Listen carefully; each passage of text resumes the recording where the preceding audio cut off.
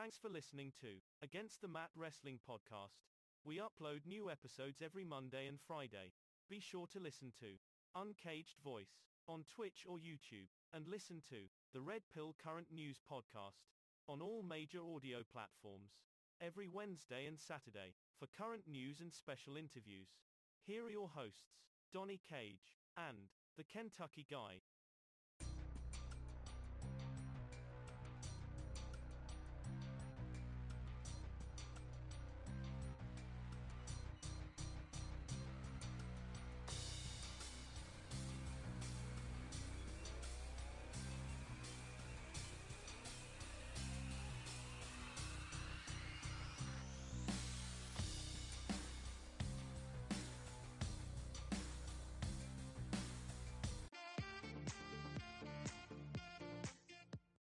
Aha! All right, and welcome to Against the Mat Wrestling Podcast. I'm one of your co-hosts, the Kentucky Guy. And your other co-host, Donnie Cage. Yes, sir. Yes, sir. How's it going, sir? It's going great. It's the start of a brand new week. I'm excited to talk wrestling. Yeah, a lot going on right now, and a lot happening over the weekend, definitely. But before we get into that, folks, if this is your first time listening to the show, be sure to hit that follow or subscribe button, no matter which platform you're listening to us from. We're on all major platforms, including Spotify, Apple iTunes, Amazon Music, Pandora, iHeartRadio, and the list goes on from there. Also, Mr. Cage has his own podcast that he created and co-hosts, very about Uncaged Voice. Yes, if you're interested in listening to all sorts of entertainment news and hearing some very interesting but sometimes controversial opinions, check out the Uncaged Voice podcast, hosted by myself, Donnie Cage, top tier rated, and Jigsaw Jester. Yeah, be sure to check that out. Absolutely. And let's see here. Also, if you like to listen about current news, what's going on in the world today, and all that good stuff, be sure to check out the Red Pill Current News Podcast. I currently host it. We drop new episodes there every Wednesday and Saturday. Actually, we're going to change that. We're going to we drop new episodes 2 times a week because I can never get them in on time. But anyways, also we drop new episodes right here, like clockwork, every Monday and Friday. Also, if you'd ever like to be a guest on the show or have any questions for Mr. Cage or myself, you can always email us at olkentucky99@yahoo.com. olkentucky, spelled out, 99@yahoo.com. Also, in the links below, you'll see all of our social media, including our merch shop. So be sure to check that out. There will be new items added to that next week, I'm told. So that should be pretty awesome as well. All right, so let's get into today's episode. A lot to talk about. First, though, every first segment of the show is my fantasy booking. Basically, what this is Donnie will pick a wrestler, I'll pick a wrestler, somebody who was on maybe a promotion that they didn't quite do as well as they should have, and we rebook them and how we would have done things different. And as always, Mr. Cage, I'll let you go ahead and start us off, sir. Thank you, sir. Well, I've got a good one this week. A legendary English wrestler who really came into prominence in the early to late 2000s. Man by the name of Stephen Howarth. You must be thinking to yourself, who is Stephen Howarth? Well, he is better known by his ring name of Nigel McGuinness. And this man, of course, nowadays works as a commentator for NXT and for other WWE brands.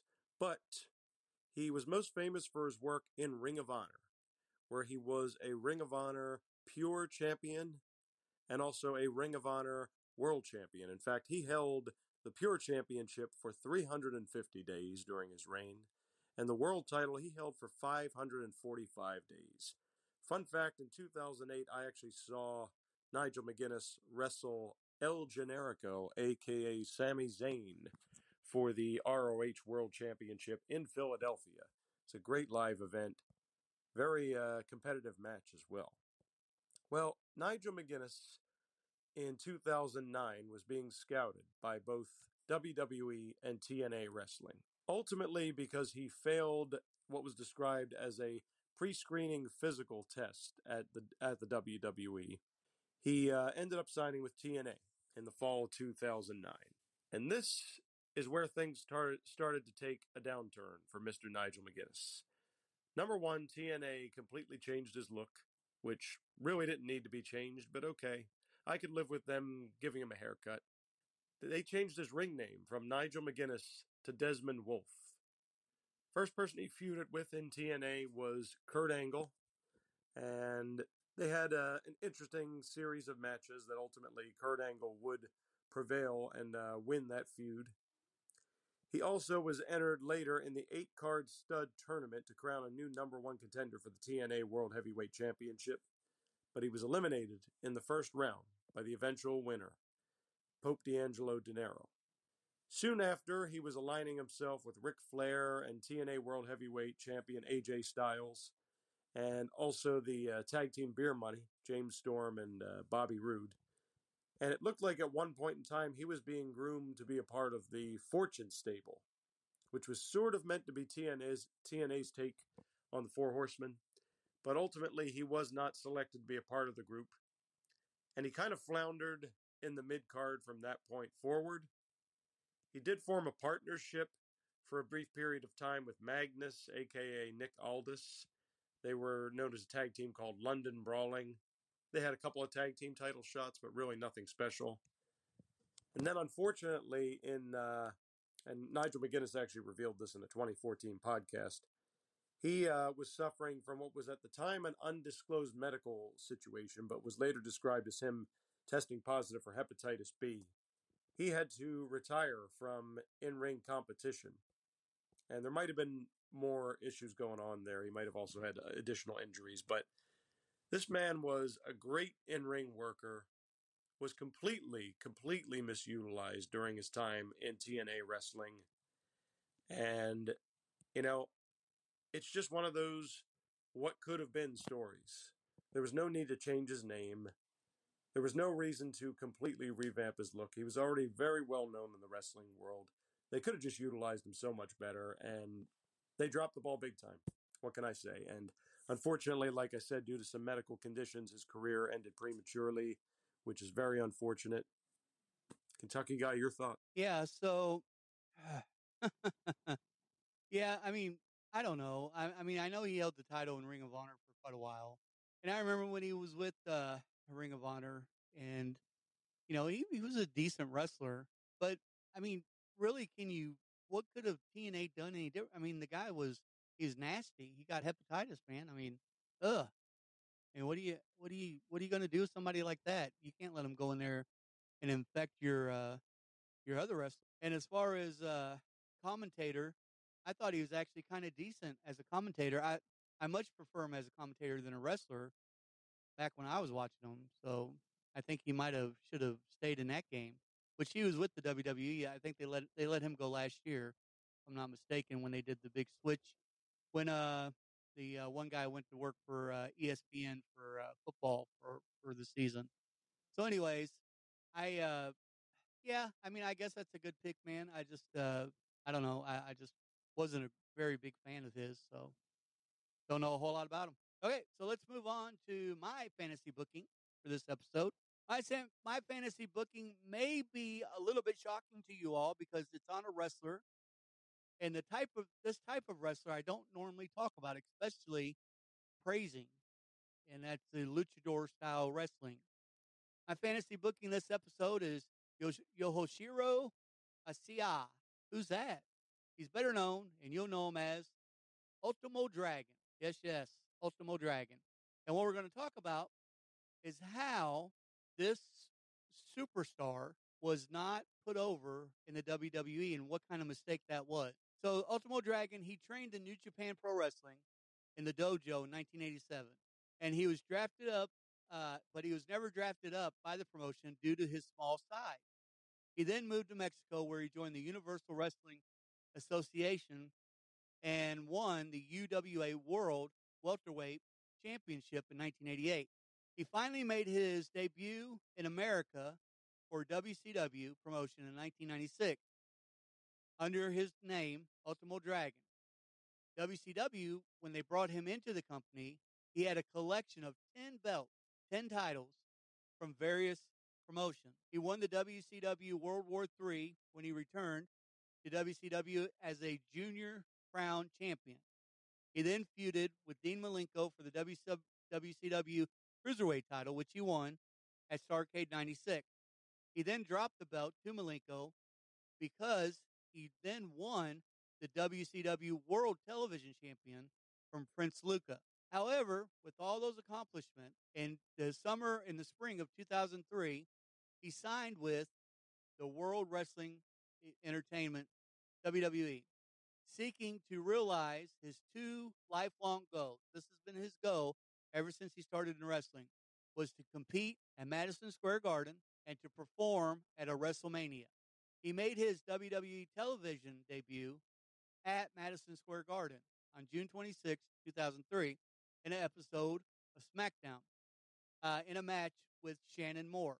Now, the Dragon did not have the same success on most of his matches were on the secondary show called Velocity at that time before his release. So let me just give you a little bit of this guy's history. He was only with the WWE for 1 year, 2003, 2004. Before then, he had won 34 different titles, including the Cruiserweight television title, as I talked about, in WCW. He was Pro Wrestling Illustrated ranked number 12 in the world in their annual top 500 list. And as I mentioned, in 1996, he held 10 different titles from 10 different promotions at one time. This was such an obvious failure here that WWE could have done different. Instead of him tagging with Rey Mysterio, they should have pit those two guys against each other. They only had one match against each other when they were in the WWE, and that was on a SmackDown in 2003. Rather than the one WrestleMania that the Ultimo Dragon went to in the tournament for the Cruiserweight, that title, instead of being vacant, it should have either been Rey Mysterio or the Ultimo Dragon should have been the champion going into the event. The Ultimo Dragon asked for his release, by the way, after a year. The WWE did not release him. Why? Why did he leave? Well, finally, we got the answer on a podcast. He revealed that he left the WWE because the company's higher-ups, a.k.a. Vince McMahon, wanted him to remove his mask due to his similarity to Rey Mysterio. Now, if you ever followed luchador wrestling or any kind of wrestling in Mexico, the mask is a very sacred thing.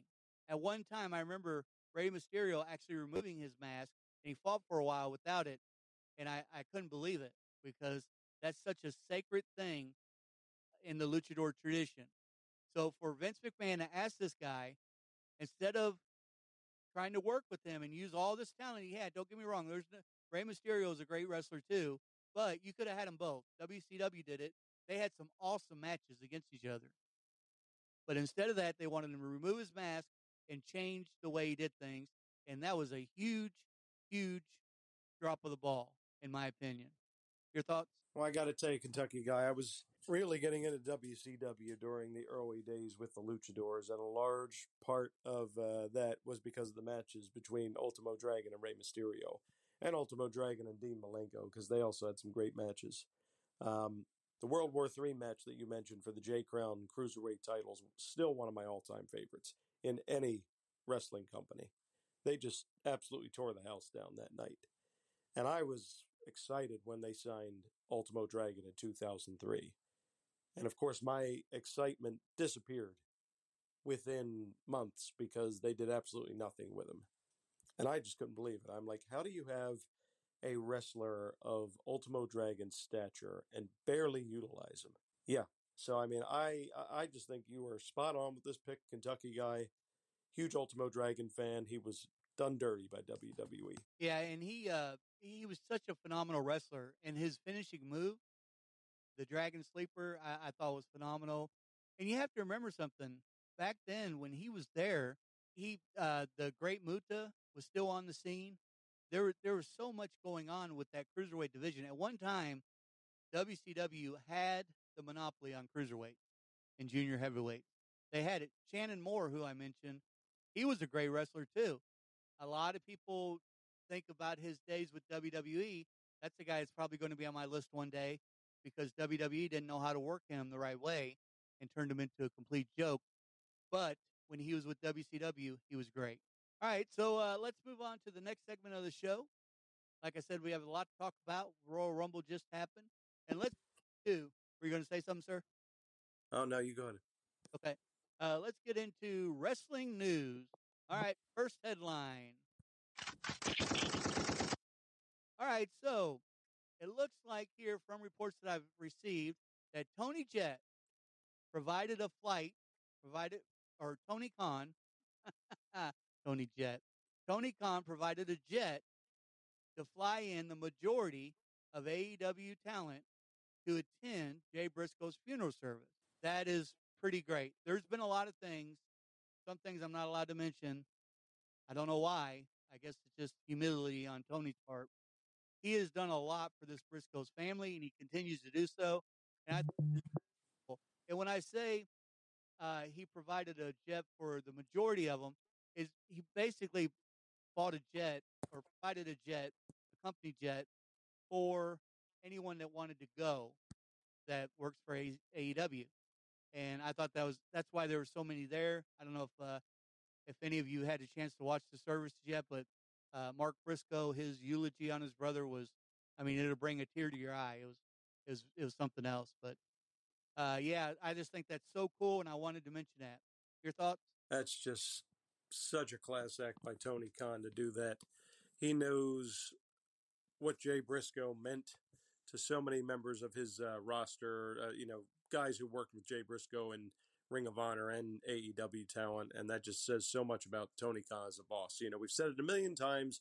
You can question his booking decisions. You can question his decision to sign CM Punk to this big contract and this, that, and the other. You cannot question this man's worth as a human being. He cares about his talent roster, and he cares about the families of his talent. So this was a great class act by Tony Khan. Yeah, I agree. I agree. Very, very, very cool. Very cool. All right, so we've got some breaking news on the next headline. The U.S. title will be the championship belt that will be defended at Elimination Chamber in the actual Elimination Chamber match. There's going to, tonight on Raw, there's going to be 2 qualifying matches. This is a spoiler. Seth Rollins versus Chad Gable and Johnny Gargano versus Baron Corbin. Wow. So first of all, I think we all know who's going to win the first one. Seth Rollins, which he deserves to be in this.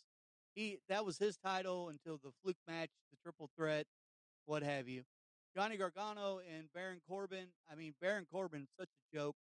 His Rumble entrance was. I mean, what do you do now? You put him with JBL, and he's still. I mean, he at least he dropped the name, a stupid name, Happy Corbin. But I mean, he's washed up. He needs to go. Sorry for you Baron Corbin fans, but guy needs to go. There's just nothing for him. Your thoughts? Shush, please. As funny as I find that routine to be, I definitely am going to say Seth Rollins is going to beat Chad Gable and qualify for the Elimination Chamber. I feel like the smart money would be on Johnny Gargano here because he is obviously the better wrestler. I mean, he is Johnny wrestling. He looked really good in the Royal Rumble, by the way. I'm sure we'll talk more about that as we go along. But as much as I hate to say this Kentucky guy, I feel like the creative team's going to slap us all in the face and have Baron Corbin qualify for the Elimination Chamber. Well, that would be a complete and total waste of time, in my opinion. In my opinion. All right, sir. So you've got the next story. Here we go. Next headline.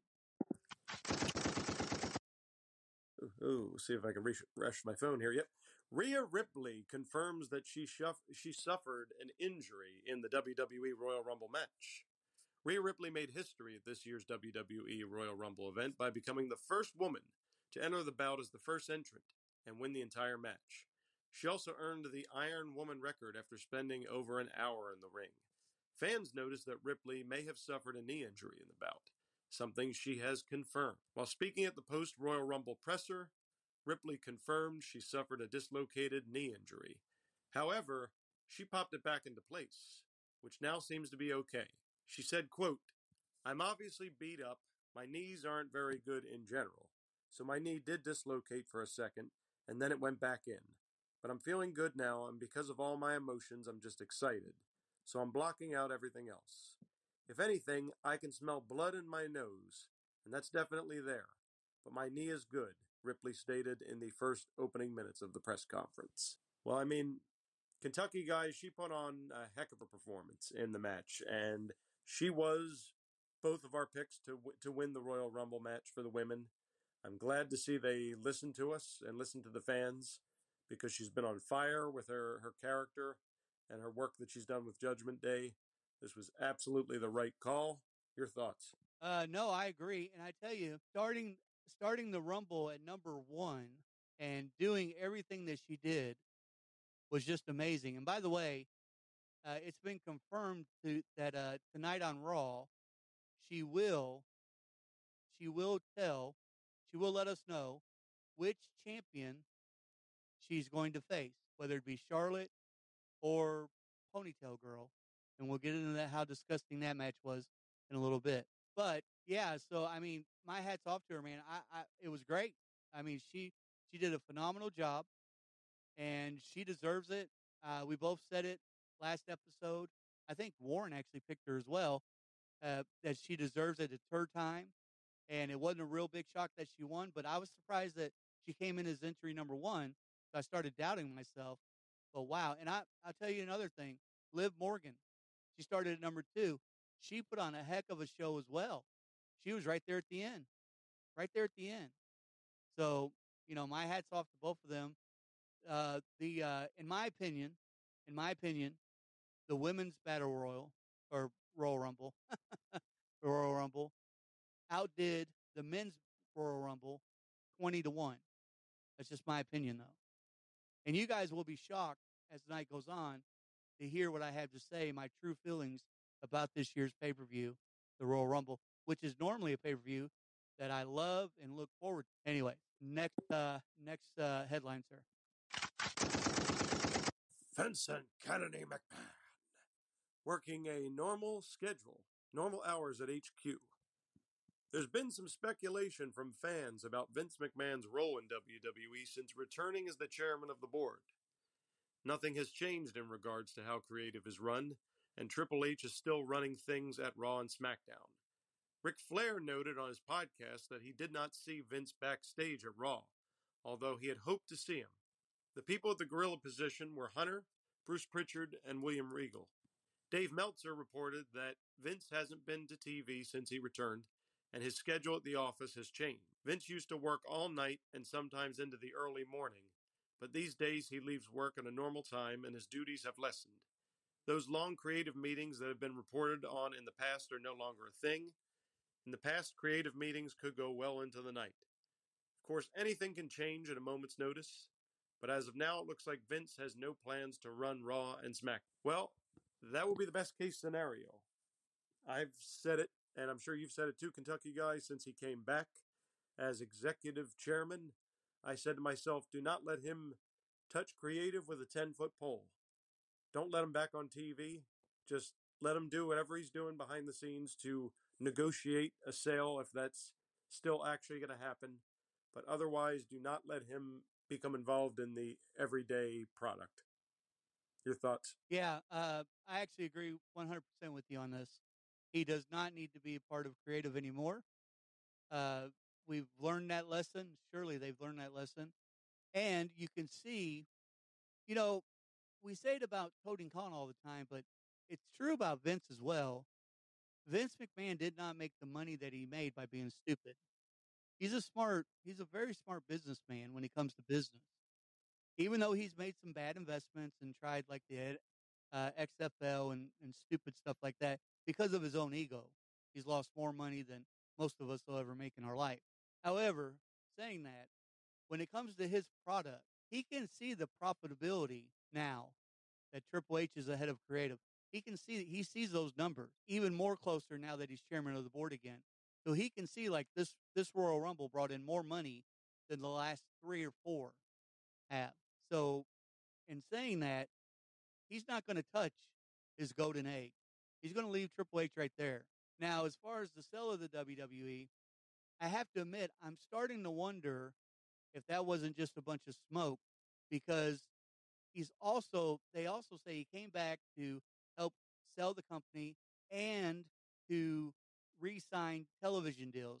And from my understanding, from what I found out, is that the contracts were up with a lot of different, uh, like Fox and the television stations and that. And he has been working.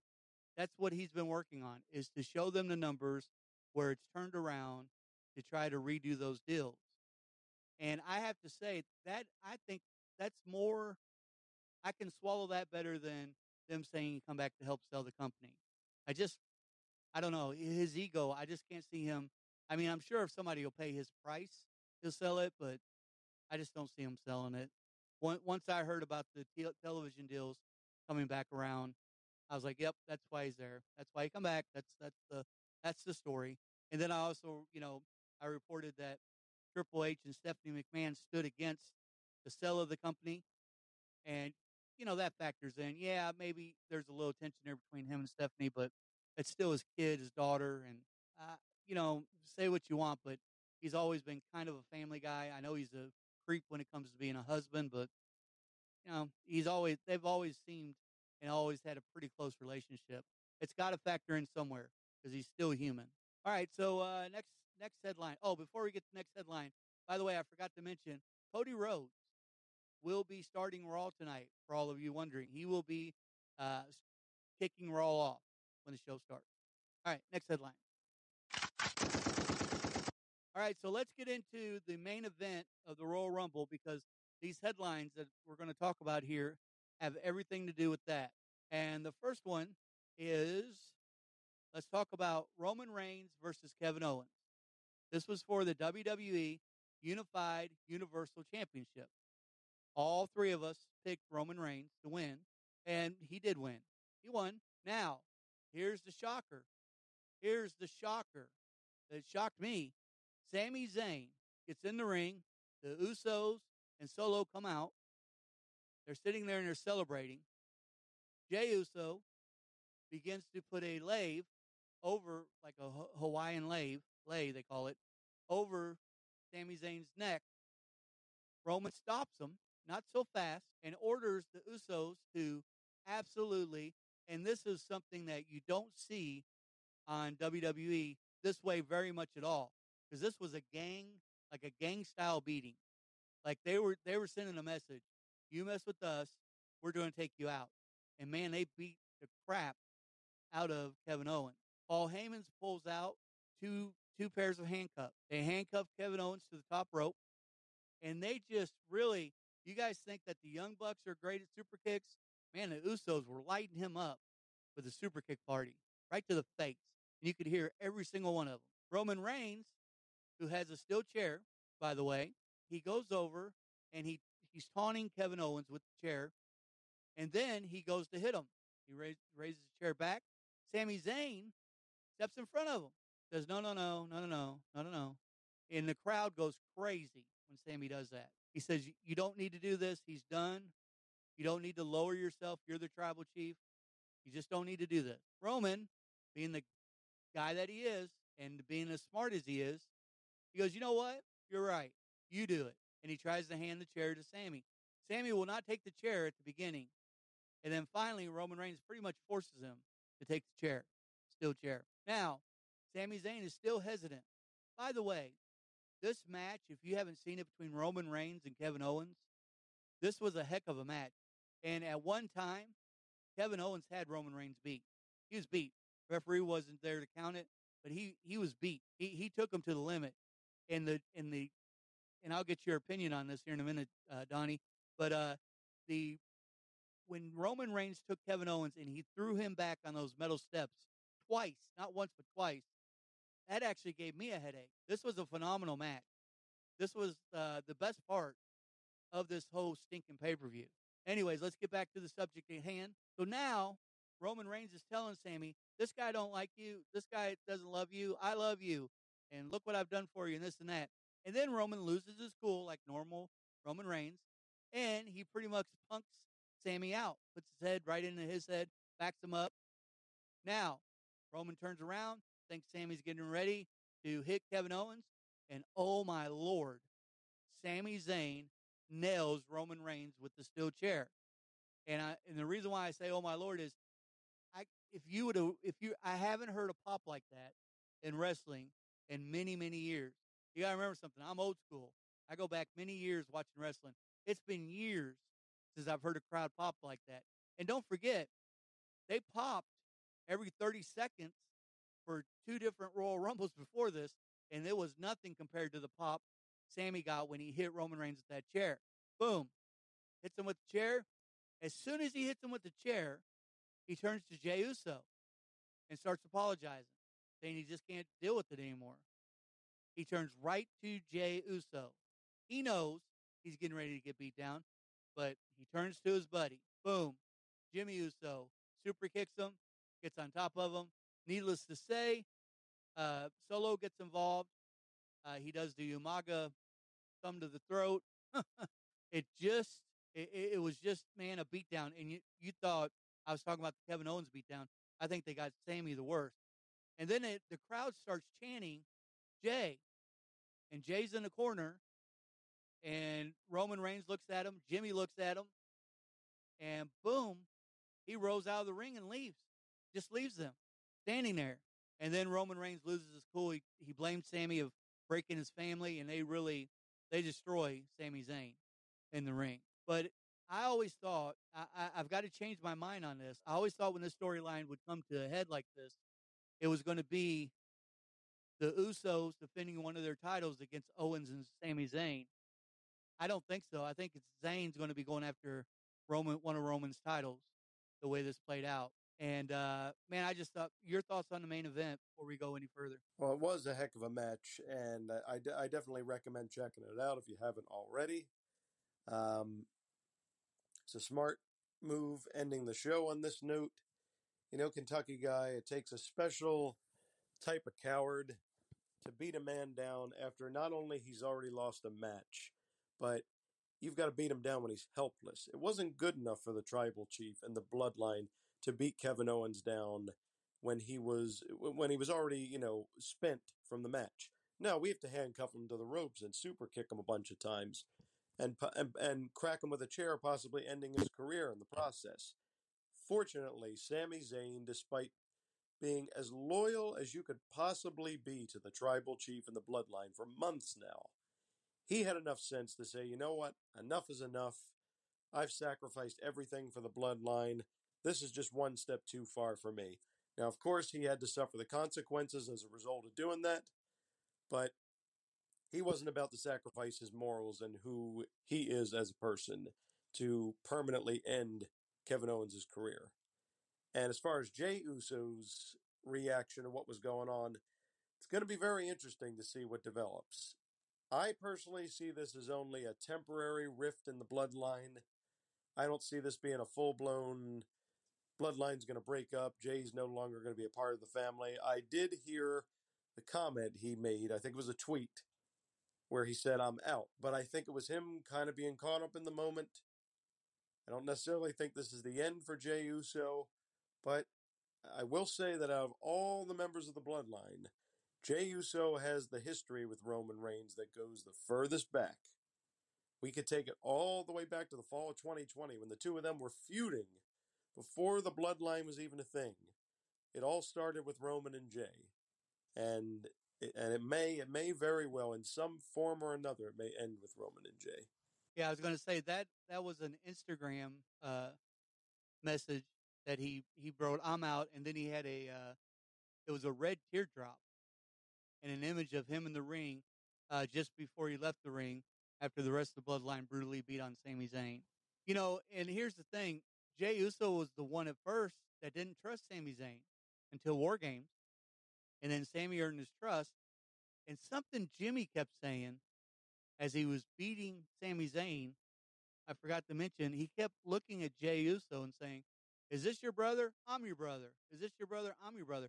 So I don't know where that storyline is going to go, but I'm going to tell you what, even though I was not expecting that storyline to end that way, as far as Sami being a part of the bloodline.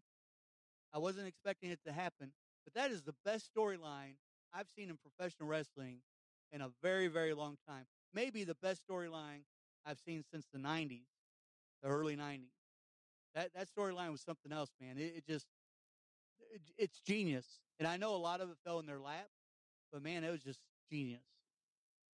So let's continue. The next headline has to do with that match as well. And yeah, let's go. The WWE Elimination Chamber main event has been set. By the way, this is an inside scoop. WWE is sticking with its plans that were revealed a few months ago for Roman Reigns in the first quarter of 2023. The plan was to do Roman Reigns versus Kevin Owens at the Royal Rumble, and then Roman Reigns versus Sami Zayn at the Elimination Chamber event. Reigns retained, as we just talked about, his WWE Universal title over Owens. The Bloodline beat down Owens, and when Sami Zayn tried to talk and hit him, they beat him down as well. So it's been announced. It'll be announced tonight, I should say, on Raw. Roman Reigns versus Sami Zayn is now confirmed, and it'll be for the title at the Elimination Chamber show main event in Montreal on February 18th. And let's see here. Yeah, so I thought that was very, very cool. I knew I seen Sami Zayn, and Warren mentioned that they were going to be in the main event. I think he was guessing when he was on last episode, but I knew Sami Zayn was in the poster. But in the poster, he's in an elimination pod. So I was like, huh, very, very, very unreal. Now, before I move on, before we go to you, Mr. Cage, I wanted to mention you already talked. I know we already talked about the women's Royal Rumble, but I got to put my 2 cents in because I didn't get a chance to really talk. First of all, I did. Rhea Ripley, yes, yes, yes, yes. I'm glad that she won, and I picked her, and we all picked her, and whatever. But there was a couple things that were kind of. First of all, Asuka showed back up, and she had a new look, and I thought that was good. She looked tough. She was one of the last three, and she's very strong in the match and did great. And you may want to talk about more about the women's Rumble too, but I just a couple things. Kelly McCool, her music starts, and she comes into the Rumble from the crowd. She leaves her kids, by the way, in the audience, and then goes to the Rumble. She doesn't, nobody expected her to win, but she does decent. She can still go. Here's, so that's my two decent things about the female Rumble. Here's two things that really, really perturbed. First thing was, here comes this girl, Dewdrop, and now they're calling her Piper. What the heck? What? You're not going to explain? No explanation, no nothing. Just, oh, she was Dewdrop, now she's Piper. And, they're trying to, Michael Cole kept calling her Piper, and it's like over and over, like he's trying to get it in our brain, like we're stupid and we didn't know that she was previously called Dewdrop. And then one thing that really ticked me off was the way finally we got to see Chelsea Green show up for WWE, and what a sad way of introducing this star. Chelsea Green comes in the ring and she's thrown right back out. And I think that's a shame. Chelsea Green is a superstar, and WWE has never given her the true credibility that she deserved. Your thoughts on the Elimination Chamber and the finishing up the women's Royal? Well, there's a couple of schools of thought with this. Because the Elimination Chamber is going to be in Montreal, I'm thinking that that is the reason why WWE would do Roman Reigns versus Sami Zayn at Elimination Chamber rather than at WrestleMania, because they want to see, if he were to win, hypothetically, it would be a big hometown pop and a big moment for Sami Zayn, seeing as he's from Montreal. I still personally don't see Sami Zayn taking the belt off of Roman Reigns. I think he's going to get really close, but I still think the Tribal Chief's going to retain until WrestleMania. As far as the women's Royal Rumble goes, Michelle McCool's appearance was, it was unexpected. It was, she looked pretty good. Did the Rumble match really need her? No, not really. I think you had enough star power there, and you could have potentially even given her spot in the Rumble to another girl from NXT or something. But it was what it was. Asuka, I'm glad, was made to look strong at least because, I mean, she's been the victim of really like hot and cold booking throughout her WWE career. So I'm glad that she looked good. I also thought NXT Women's Champion Roxanne Perez looked really good in the match.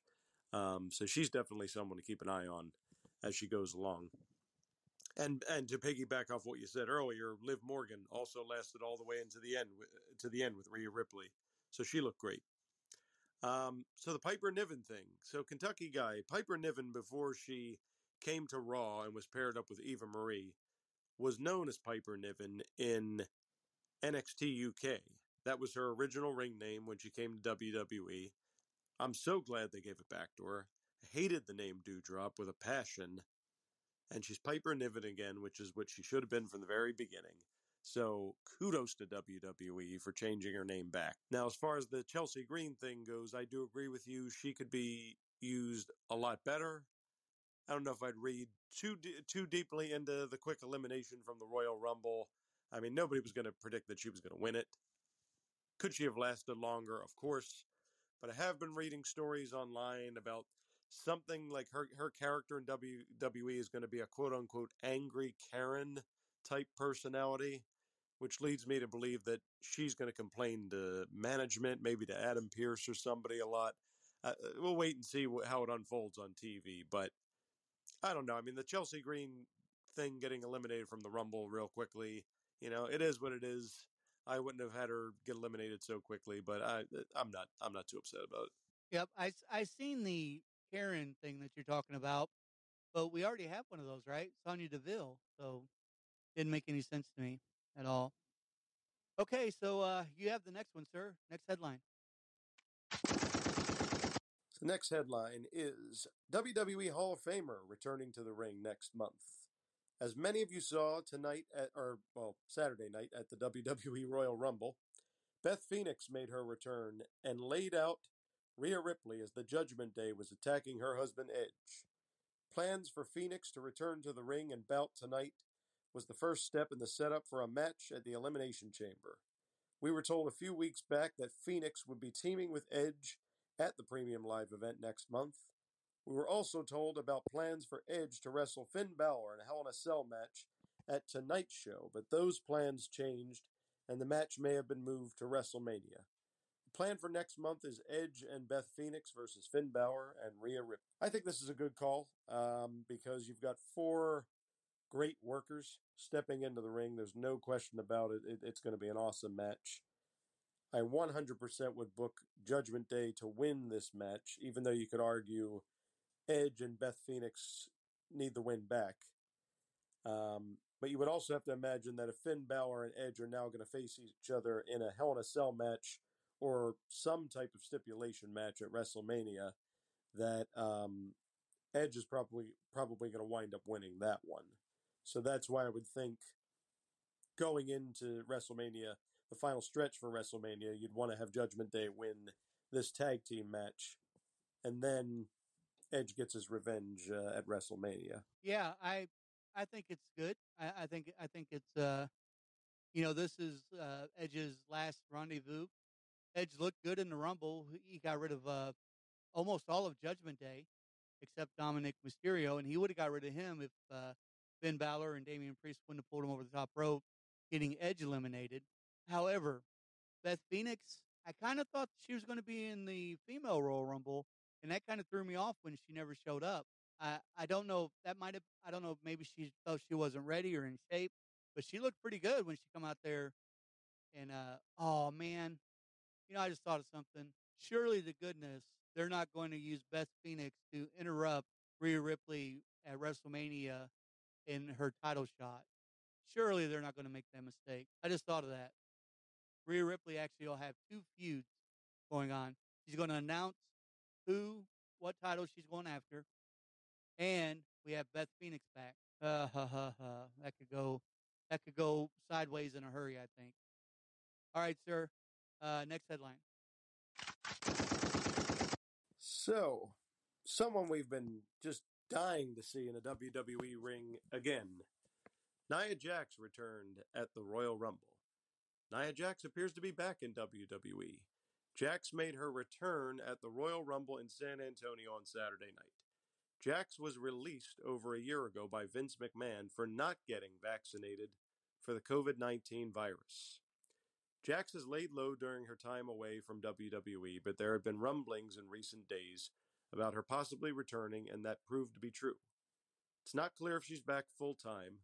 When she entered the Women's Royal Rumble match, she was attacked by the rest of the women in the ring, but she fought them off and then stood face-to-face and then brawled with Raquel Rodriguez. It took a riptide from Rhea Ripley and everyone else in the match to eliminate Jax from the ring. All right, well, putting politics aside, let's forget about the COVID-19 vaccine completely for right now. I personally was never a big Nia Jax fan.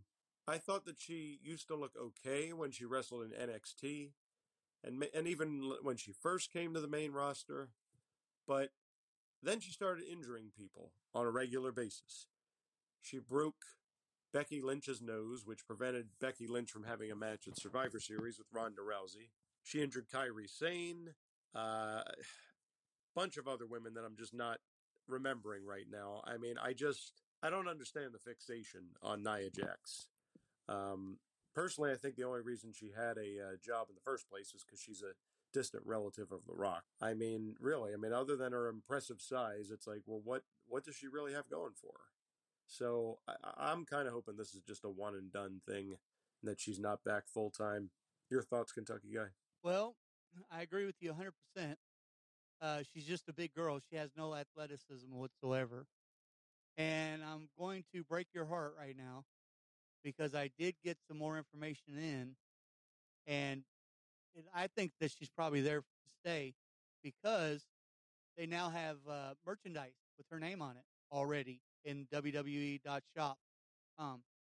So, yeah, she hurts other wrestlers. Other female wrestlers don't want to work with her because she's so clumsy and she hurts people. I don't know what, I question, I don't question a whole lot on what Triple H does when he brings back these talents, but Nia Jax and this K-Fab and that duo there, Hero, man, bravo on bringing back Bray Wyatt, Braun Strowman, and Johnny Gargano. But, dude, what are you thinking? I mean, why would you bring her back? We finally got rid of her. Anyways, okay, so let's move on to the next story. All right, so before we go any further, let's go ahead and talk about the Bray Wyatt LA Night match because we want to get to all the matches as well, and we're just going to work them in between the news. So Bray Wyatt versus LA Knight. It was the pitch black match. We all picked Bray Wyatt to win, and of course he did. Or no, I'm sorry, Warren actually picked LA Knight. Stupid. But anyways, Bray Wyatt won. So the match started, and I've got to be honest, I was very disappointed in this match. This match didn't have to be on pay-per-view. All it was a hardcore match. I mean, if you're going to have Bray Wyatt first match back, and you're going to promote it. And I can tell, in the last episode, I gave a report that Bray Wyatt said he didn't know what this match entailed. He had no part of coming up with it. And buddy, you can tell he didn't because it was stupid. All it was a bunch of neon lights and a hardcore match. Stupid. However, it was good seeing Bray back in the ring. It was good seeing him annihilate people again. And he did introduce a new character. After the match was over, he introduced a new mask. We have no idea what this character's name is. Is this Uncle Harper? There's an Uncle Harper coming. We know that. But was this Uncle Harper? I mean, we don't know who it was. I thought it was the Fiend when I first seen the match. So he introduced that, and that's still, once again, we're left questioning. He has the power of the Fiend. If you guys didn't notice, LA Knight was not holding back on that kendo stick. He was whacking him with everything, and it had zero effect on Bray Wyatt in that mask. Zero effect. And we're talking about a guy who already went through a table earlier during their hardcore match. What I did like is Uncle Howdy showed up on top of the scaffold, and I didn't see it coming. I didn't see it coming because he's never really been physical, just besides the one Sister Abigail that he gave to Bray Wyatt. He jumps off the scaffold and puts LA Knight through the fire pit. Now, I did enjoy that. I thought that was pretty cool. And another thing, when you look up at the scaffold at the top, there are the life puppets again, the life-size puppet. I'm telling you, I've said it and said it and said it. The puppets are the Wyatt Six. Also, if you guys paid close enough attention, Bray Wyatt on his face in his paint, which, by the way, I forgot to mention that did look pretty cool. He had his face painted, and it showed up in the neon lights, and that did look pretty cool. And one of the things he had painted on his face was the number 6 in numeral letters. So, once again, we're just as lost as we were, but I am disappointed with the match itself. After the match, I thought was good, but the match itself, I was disappointed with. And I'm going to talk about one other thing, and I'll turn it over to you. The next match was just as disappointing. Was Bianca Belair versus Alexa Bliss, and the reason why I mention that because both these matches involved Uncle Howdy. Now, Donnie, you were right. Bianca Belair retained her title. I actually chose Alexa. Here's the thing, though. This match is another match that did not have to be a part of a pay-per-view. It was just a match. Just a match. And you're going to have Bianca Belair beat Alexa Bliss fair and square. Stupid. How much more stock are they going to put in this stupid Bianca Belair girl? It's ridiculous. And then you have an Uncle Howdy vignetta. He doesn't show up, even though we know he's there. Earlier he put LA Knight through a fire pit. He doesn't show up, but they have another vignette. And it makes no sense, and we still have no answers. And Alexa Bliss sits there and looks at the screen, and it goes off. I thought it was a waste of time. I told you guys are going to be surprised on my opinion of this show. I thought that was a waste of time. Your thoughts, sir? Well, the unfortunate part is based on the chatter I've been reading on the internet. These were the two low points of the night.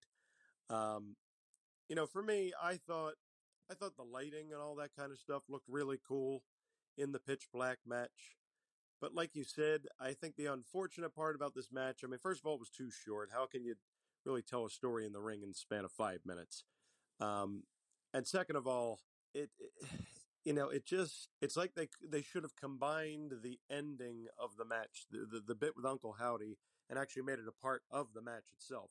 Because it's not like Bray Wyatt would have been disqualified for Uncle Howdy diving onto LA Knight. Bray Wyatt could have just dragged LA Knight back to the ring after he went through the crash pad, or the fire pit, whatever we want to call it, and hit him with Sister Abigail and pinned him in the ring there. But the stuff that they did as far as the entrance and the character work that Bray does is always great. The match was mediocre. What can I say? Hopefully LA Knight gets used a little bit better going forward, and hopefully we get some flippant answers one of these days about who or what the Wyatt Six are, because I'm really getting anxious at this point. And the Alexa Bianca match, when they first attacked each other, when the bell rang, I thought to myself, okay, we got ourselves a scrap here. And then it got super boring because Alexa Bliss just tried to wear Bianca Belair down with submission holds. And the one way to kill a crowd, man, is to use too many rest holds. But I am, on the other hand, happy that my girl, the EST Bianca Belair, retained the Raw Women's title. She continues her reign of dominance. I said she was going to ponytail whip Alexa Bliss into submission. And then, the Uncle Howdy stuff at the end of the match was, it was what it was. We'll probably have more questions after tonight's episode of Raw. Yeah, and you can take Bianca Belair and stick her up your butt, as far as I'm concerned. She has had that title way too long, way too long, way too long. All right, your girl. I hear you. Let's next headline. Pat McAfee's return was a shock to everyone in the WWE. Pat McAfee's return last night, or Saturday night, at the WWE Royal Rumble was a shock to everyone, including people on the production team. Reports that McAfee's return was kept very close to the vest to prevent the news of his return from leaking out. So Michael Cole's reaction was legitimate when Cole said that he had spoken to McAfee earlier that day and he did not clue him in whatsoever. They went as far as to keep the majority of the production team in the dark. However, there had been some people expecting McAfee since college football season has ended, and it was always known that he would be back to his duties after his duties ended at ESPN were done. McAfee has been praised for the energy he brought to SmackDown last year. It's unclear if he will be added to the SmackDown announce team alongside Michael Cole and Wade Barrett. Booker T recently stated on his podcast that he will be at the NXT full time in the commentary role that Barrett previously had. So I am very, very happy to see McAfee back. And yeah, we could see that the the Cole was shocked. I think everybody was pretty much shocked. I didn't expect him to just show up like that, even though I had heard rumors, but nothing solid. And you cannot split him and Michael Cole up on the SmackDown. I did notice that McAfee last night was a little bit different. He gave Michael Cole a harder time than he used to. He was kind of like more towards like a heel commentary, and I don't remember him doing that before. Maybe that's just me, but it seems like he was more of a heelish than than he was before. Your thoughts on McAfee? There's definitely a certain energy that he brings to the commentary when he's back versus when he's not there. I mean, I think that Michael Cole and Corey Graves do a good enough job keeping us invested in what's going on on screen and everything. But I mean, nothing's ever going to replace the glory days of Jr. and the King. But it's good to have Pat McAfee back. And I've personally always said I think it's a lot more entertaining when the color commentator favors the heels versus when they're being more of like an impartial color commentator. I just think it makes for more entertaining television. So maybe they'll stay in that direction. You also have to remember when Pat McAfee debuted in NXT a couple of years ago, he was a heel at one point in time, particularly when he was feuding with Adam Cole in the Undisputed Era. So I don't know if they'll lean into that more. It's going to be. I'm curious to see what they do on future episodes of SmackDown. Yeah, I'd like to see him go through with it. I don't. I'll just be honest with you. I've he was an okay wrestler, but I've never really been a fan of Wade Barrett's commentary. So I think that they need to just.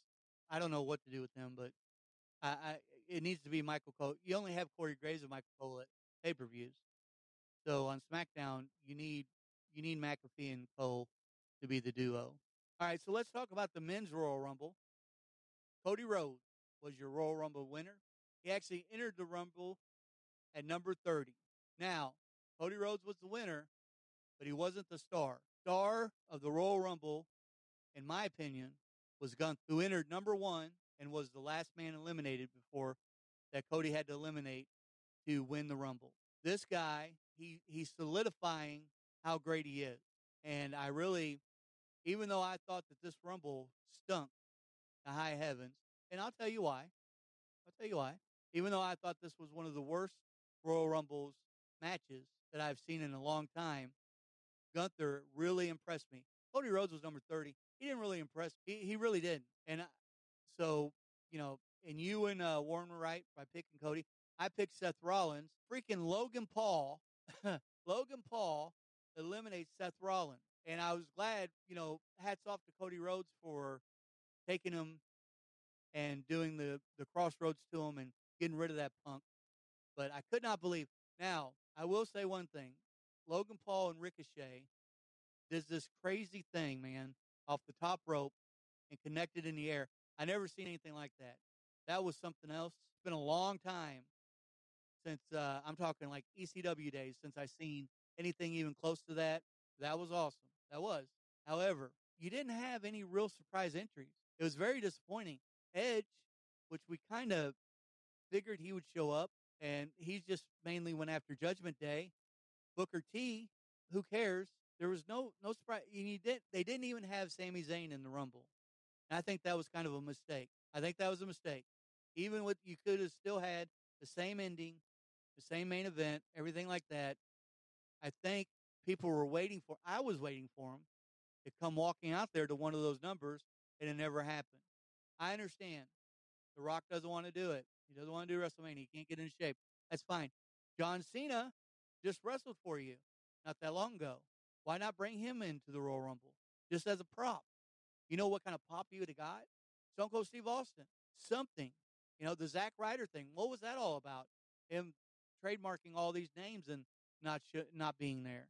It was very disappointing. And I always think it's such a huge mistake having the men's Royal Rumble be the first kickoff match of the night. I'm not saying it had to be the main event, but having it be first really, I don't know, it just left a bad taste in my mouth. And maybe that's why I thought, I only rated this Royal Rumble, the entire pay per view, 4 out of 10, just to let you know how pathetic I thought it was. And I'm a huge Royal Rumble fan. Your thoughts, sir? Well, I thought there definitely were some bright spots in the men's Royal Rumble match. I thought it was cool how Braun Strowman eliminated Omos. I thought, obviously that Logan Paul Ricochet spot was crazy. And I know you hate Logan Paul, Kentucky guy, and that's totally fine. He's kind of a chump in real life, to be perfectly honest. I'm not going to deny that. But the little bit of time that he has wrestled, I have to say he's kind of impressed me in the ring. And if they're doing what I think they're doing, I think he's on a collision course with Seth Rollins at WrestleMania, which I think could end up being a great match. Largely because, he'd be working with the architect Seth freaking Rollins, who can have a great match with just about anybody. Um, Gunther, 100%, was a big star. Looked like $1 million in this match. So kudos to him for being able to last all the way till the end. Cody Rhodes, I was happy that he won. He was who I predicted. He wasn't in the Rumble match as long as I think he should have been to really earn that spot, but I'm still happy for him that he was able to get that big victory. I do agree with you though, Kentucky guy. We didn't have too many surprises this year. Booker T, okay, I mean we've seen him in the Royal Rumble before. Edge, everybody was expecting him to come back. John Cena appearance would have been nice. A Steve Austin appearance would have been nice. There are other surprises they could have done. I didn't see Braun Breaker from NXT. He would have been a good addition to the Royal. No Dexter Loomis. So many different guys who could have been in the Rumble, and they decided not to put them in it. Sami Zayn, like you said, could have still been in the Rumble match. Did not have to win it, but could have put on a good showing. And I think unfortunately when you do the Rumble match at the very beginning, you kind of kill the energy of the crowd early in the night. I think that's why the crowd was so quiet during the Bray Wyatt and Bianca Belair and Alexa Bliss matches, because they had all their energy was gone. They had to save it up again for the Women's Rumble and then the main event. But I'm not going to go so far as to say I think it was one of the worst Rumbles of all time. There are plenty of other Rumbles that were far worse than this one. But yeah, definitely a lack of surprises, which brought the rating down a bit. And you mentioned they didn't have any superstars in the men's Royal Rumble from NXT. They had a few in the female, and like I said earlier, I think the female Royal Rumble was a lot better than the males this year, a lot better. And they had people like the Street Profit. It's so weird some of the people they had in here. Chad Gable. I mean, he doesn't. He's tag team guy. He doesn't. There's no chance that he's going to win it. It's just some of the people they had in there just, I don't know. It just didn't make any sense. Didn't make any sense. We always got next year. Hopefully, the Elimination Chamber and uh, God hope WrestleMania, they learn their lesson before they go on to those. All right, let's go to the next headline. WWE star missed the Royal Rumble, but he missed due to injury.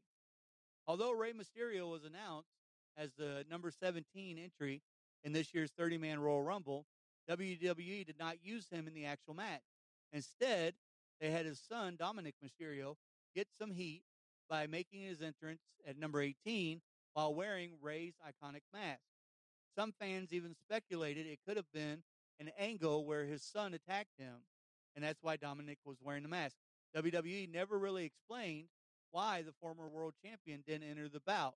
However, Dave Meltzer did find out and noted on the Bleacher Report that Mysterio was injured in his SmackDown match on Friday night with Karrion Kross. It's unclear what the injury is or how significant, but they are still setting up Dominic Mysterio versus Rey Mysterio at WrestleMania. Yeah, so I didn't know what happened either. I thought I was kind of shocked. By the way, on SmackDown, Rey Mysterio ended up actually beating Karrion Kross. Don't understand that. Don't get that. Why would you have Karrion Kross lose when you're trying to build him up? I mean, either build the guy up or cut him loose. It's ridiculous. He lost to Rey Mysterio? Come on.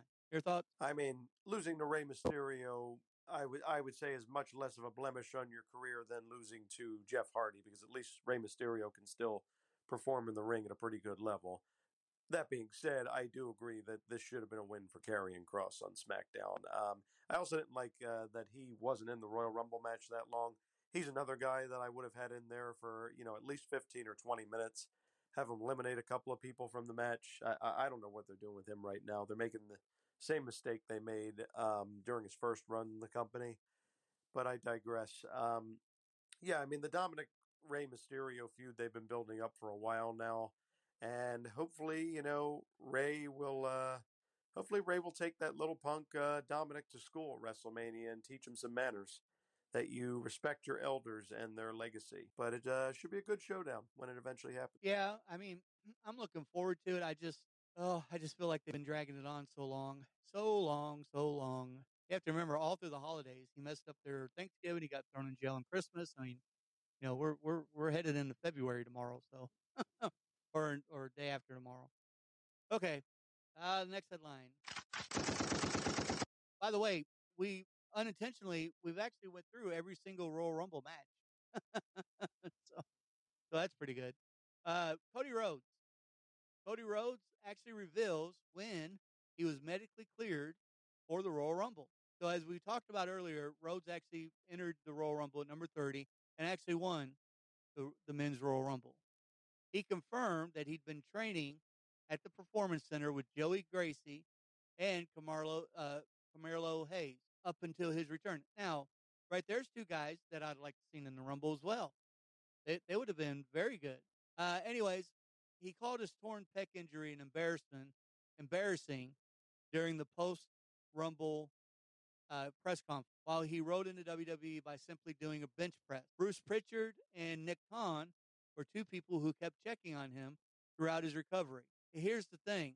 He got partially cleared on his pec, but still had to heavily train and get cleared, and he did not get the full clearance until the day of the Rumble.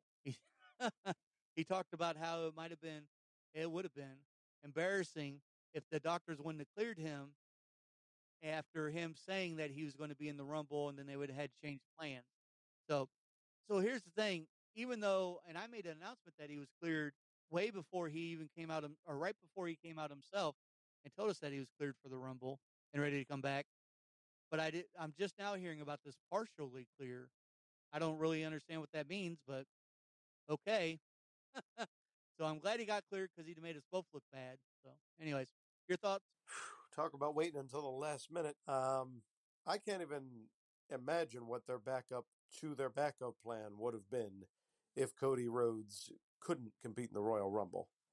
Um, because they have basically confirmed that months and months ago, before they found out that it was definitely not happening, their plan was to do The Rock Roman Reigns at WrestleMania 39.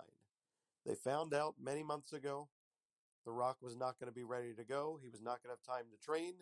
So they said, well, just as long as his recovery goes as scheduled, then Cody Rhodes is going to be our backup op. Now, would Sami Zayn have been their backup option to that? Then that would have kind of forced their hand, and he would have had to have been the guy to win the Royal Rumble, right? I mean, I don't know. Yeah, I don't know either. It would be very interesting. Very interesting. So just a couple side notes here. Kevin Nash, he actually declined the offer to appear at the Raw 30th anniversary. As noted before, I think we talked about there were some legends missing, like Tatanka couldn't come because his son's wrestling tournament. Mick Foley said on Facebook he had to decline because he was been on the road for over a month, wanted to spend some time with the family. And Kevin Nash actually declined, and he actually spoke about it. He said, "I really didn't want to be around people I didn't know." Talking about other people that would be there, who would keep asking me, who would keep saying to me, "I'm sorry to hear about your son." So I can understand that. I get it. Ric Flair, however, was there, and he said that it was phenomenal. He learned more about himself and what he's missed in the business, and what he had missed in one day, because it's been a while since he's been around the WWE. He said he felt like he was respected. He felt like he was wanted. Felt like he was a part of it again. He walked away a better man with a better understanding of who he is as a person and what the business is about. The reason why, and this I found this interesting. I'm going to do some quotes here that he did. Quote: "It started out with me and Hunter talking for about an hour, which is a private discussion, but we resolved a lot of issues that have been lingering for a couple of years. And then I apologized to Becky Lynch. I walked up to her and said, 'May I speak with you for a minute?' And I said, 'I'm really sorry that this got to where it is.' I went over and shook Seth Rollins' hand and said, 'I apologize to your wife.' I just decided, it all comes down, it all comes with the documentary. Sometimes you get so wrapped up in things that you just forget, and you say it so many times for so many years. Actually, the man trademark was decided by someone else besides her and I. If it's not that as much money that was involved, in which the company reaps the better part of it anyway, then I saw them with their child and I thought, my God, this is going to be Ashley someday. It's not worth it. I'm not the man anymore. The man is who the people think it is. And basically, we've turned it over to social media to decide who the man is. He also stated, as you mentioned earlier, he did not see Vince McMahon at Raw. He didn't bring his name up either. He spoke about Vince McMahon to the Undertaker, but he doesn't know any more after going to the show about Vince McMahon than he did before he went. So I thought that was pretty cool. So yeah, the man issue. I heard about this issue, and I heard it got pretty rough online. Them arguing back and forth, and I'm glad Ric Flair, who is the man, was the bigger man, and went and apologized and seen the error of his ways, because I mean, who cares? She's a woman. We know she's a woman. It's just a catchphrase that she started, and it went over. So don't hurt your legacy. You've already done horrible things to wrestling that last match. Don't completely ruin it by being in a stupid argument over the man. All right, man. Your thoughts? I think it's good that they're, finally letting bygones be bygones and moving past this. Um, yeah, I mean, there was a big controversy online when Becky Lynch started using the phrase "the man" to describe herself, and I'm kind of just like, well, I mean, come on, it's a new generation of wrestling fans. Ric Flair was the man, from the 1970s to, the 2000s, and Becky Lynch is really popular right now, and so what if she wants to call herself the man? Um, and same thing, whatever lingering tension there was between Ric Flair and Triple H. Triple H grew up idolizing Ric Flair. He was one of his role models, one of the reasons he got into wrestling. Of course they're gonna be the bigger men and talk things through and work stuff out. They've got too close of a bond, so I'm glad to hear that they're back on good terms. Yeah, me too. Me too. Evolution, one of the best factions there ever was. Let's see here, and we have a AEW superstar who's actually in the back at WWE Royal Rumble and actually got their picture taken. So the picture looks like it's a from a surveillance camera screenshot, and it went viral as soon as it went out. And of course, it's led to some conspiracy theories, and that is Ricky Starks was backstage with Cody Rhodes, and it looked like John Cena was in the picture as well. Now Starks, they asked his reaction, and he laughed, and he said he made a joke about GTV, the storyline that played out for weeks in the '90s, late '90s on WWE TV on Raw and SmackDown, and I thought that was funny. He didn't. It doesn't mean anything. We see WWE stars in back of AEW and TNA and all the time, so I don't think that means anything. But it was a part of the story. I wanted to mention it. And then we have SmackDown results, and I'll go over them, sir, and you can give your opinion. We talked about a lot of these already. Kevin Owens versus Solo. Kevin Owens ended up winning that match. Karrion Kross versus Rey Mysterio. Unbelievably, Rey Mysterio won that match. Something interesting, the tag team tournament continued. Drew McIntyre and Sheamus versus Hit Row. However, Drew McIntyre and Sheamus were attacked on their way out to the match by the Viking Raiders. They would not go to the match, even though Adam Pearce told them to. They're like, "Did you see what happened?" And they took off after the Viking. So they were replaced by a new tag team, Braun Strowman and Ricochet. And Braun Strowman and Ricochet ended up winning the match. Of course, it's against Hero. And then the other tag team tournament match was Imperio versus Legado del Fantasma. The winner was Imperio. Now we have Imperio versus Strowman and Ricochet. I have to say that Imperio is going to win that match because we have a makeshift tag team just thrown together, and Imperial has been a tag team for I don't know how many years. So yeah, I can't see that happening. Anyways, sir, your thoughts? Well, not to unpack. I've already kind of given my opinions about the Karrion Kross Rey Mysterio match. Tons of respect for Rey Mysterio. He's always going to be a favorite. Definitely, he should have put Karrion Kross over in this match. I mean, if you're going to make this guy continue to look strong, he's got to score victories over big names, and Rey Mysterio is a big name. So I don't understand this booking right here, unless the feud's going to continue, get stretched out to another pay-per-view. Still not really in favor of that one. Um, Kevin Owens had to win his match against Solo. He had to look strong going up against the Tribal Chief, and that's exactly what they made him do. They made him look strong against a really tough opponent. Um, Makeshift team or not, I am so glad that Braun Strowman and Ricochet beat um, Hit Row. I'm over them. We need to get them off of the TV like immediately.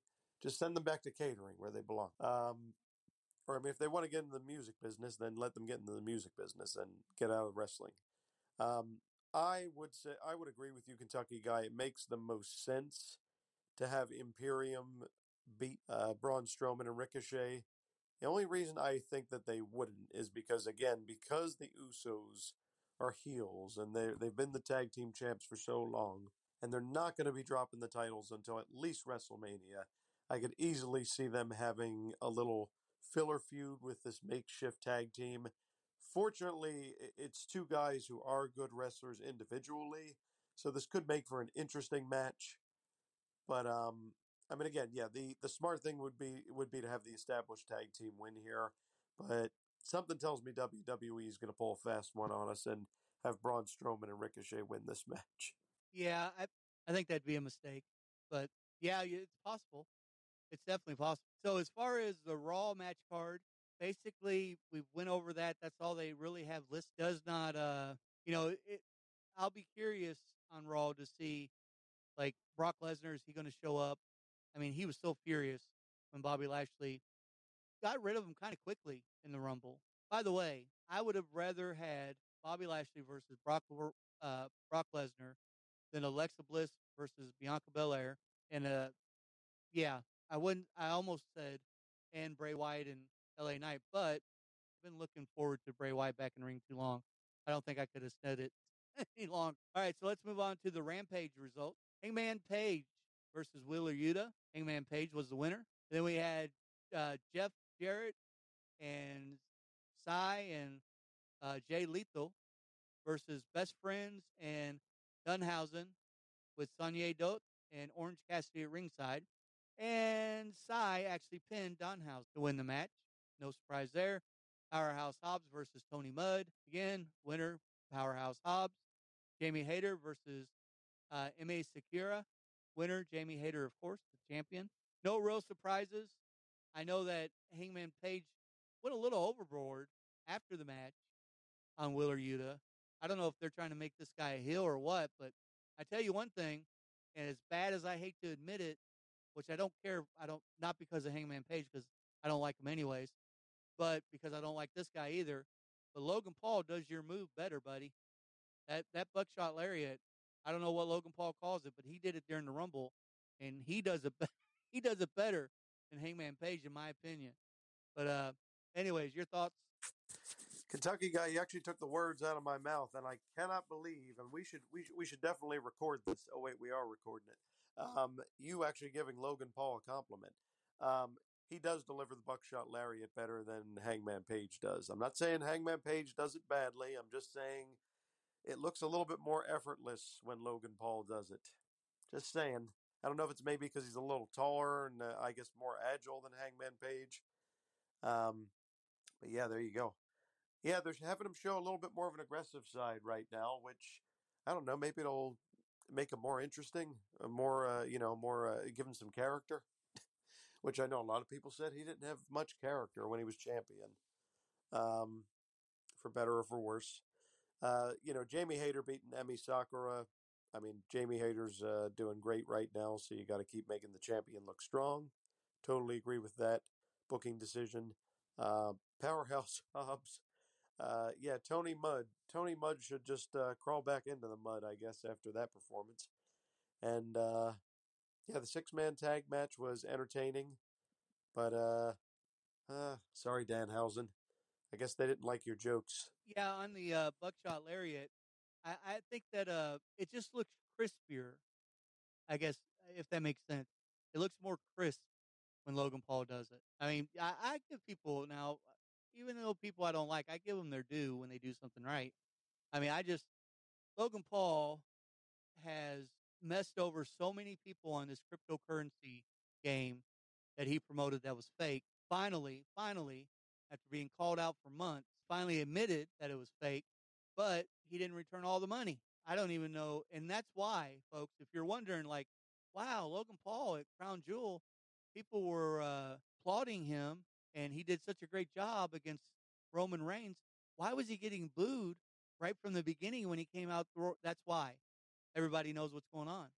He ripped a lot of people off, and he's the scum of the earth. And he's actually a black eye to WWE right now, in my opinion, because it doesn't matter if you're real life or work or entertainment or what, they all go hand in hand. You're still the same person, and he's a piece of crap. Dynamite match card for Wednesday.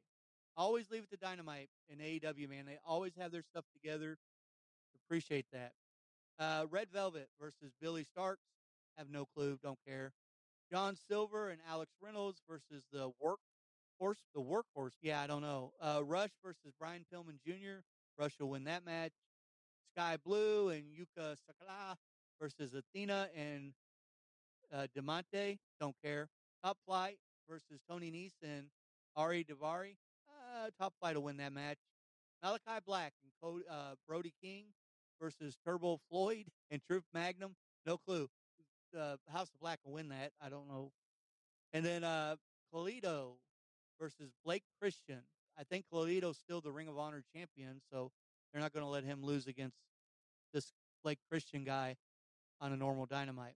But yeah, I don't know half these people on this show.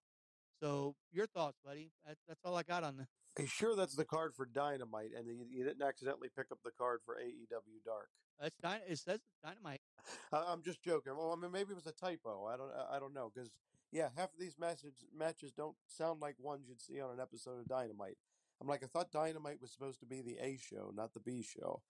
Claudio's gonna retain the Ring of Honor title. Top Flight will probably win their match. House of Black, 100%, they're gonna win. Red Velvet will win her match as well because they're building her up to challenge Jade Cargill. They used to team up, and now they were both part of the baddies, but that's not a thing anymore. So Red Velvet will win that match. Brian Pillman Jr., I think he's a young kid that has a lot of potential, but he's definitely not going to beat Roosh on Dynamite this week. And I think those are really the only matches on the card that matter. Are we expected to see any appearances from Saraya or Tony Storm or MJF? Okay. So you had me doubt myself, and I think that is an episode of Dark. Okay. So Dynamite card is Bryan Danielson versus Timothy Thatcher. Wow, Timothy Thatcher was great in NXT and on Ring of Honor. I mean, they're not going to let because of the storyline. And I apologize to this everyone for having the wrong card. Oh, I'm glad you said that. You said it as a joke, but I actually started thinking maybe he's right. You were. So, anyways, Timothy Thatcher, Daniel Bryan's going to have his hands. We also have John Moxley versus Adam Page on the Dynamite card. We have the Acclaim to defend against a tag team to be announced. Okay. We have the AEW. Okay, so this makes more sense. The TNT champion Darby Allin will defend against the Ring of Honor television champion Samoa Joe in a no holds bar match. I think Darby will keep the belt. Ring of Honor 6-man tag team champion Brian Cage versus Canuso Takasti. They just can't seem to put Brian Cage over like they should. I really think they've done him a disservice in AEW. So I think the other guy will win, but it should be Cage. And then we have the TBS champion Jade Cargill defends her title against Red Velvet, and if she wins, she'll be 50 wins and 0. Now she's beat Red Velvet before, kind of handedly. I've got to give it to Jade Cargill. I don't know what this Red Velvet has on Tony Khan or whoever, how she keeps getting put in the main event, but she's not that great of a wrestler. I don't. But there is the real card, sir. If you want to give your opinion. I think Brian Cage is going to win his match. I mean, no, they haven't been booking him that well, but he is one of the Ring of Honor 6-man tag team title holders.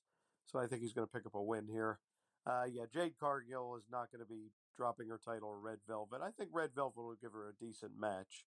But Jade's going to be 50 and 0 when all is said and done.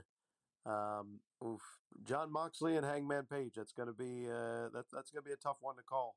I feel like Moxley is due to avenge his loss, but at the same time, I almost feel like this is one of those matches. Maybe it could end some sort of disqualification finish, and potentially these two will continue the feud the next pay-per-view. So that's my prediction for the match.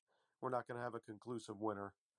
And then Bryan Danielson versus Timothy. That's going to be one to watch. Timothy Thatcher is going to definitely give him a run for his money. Sure, Bryan Danielson will pick up the win somehow. He's going to have to bite and claw his way to victory. No question about that. Because in order to get to the top of the company, in order to beat the very best, you got to earn it. And Bryan Danielson wants that AEW World Title, and I'm not going to say he's definitely going to win it, but I would love to see that happen. We know how I feel about it. TNT Championship match, and it's going to be another great showdown between Samoa Joe and Darby Allin. Huge Samoa Joe fan, but I think I'm going to go with Darby to retain on this one. And then as far as the tag team title match, who is going to be challenging the Acclaimed? I think, let me chime in here. I think it might be either FTR or it might be that Top Flight group.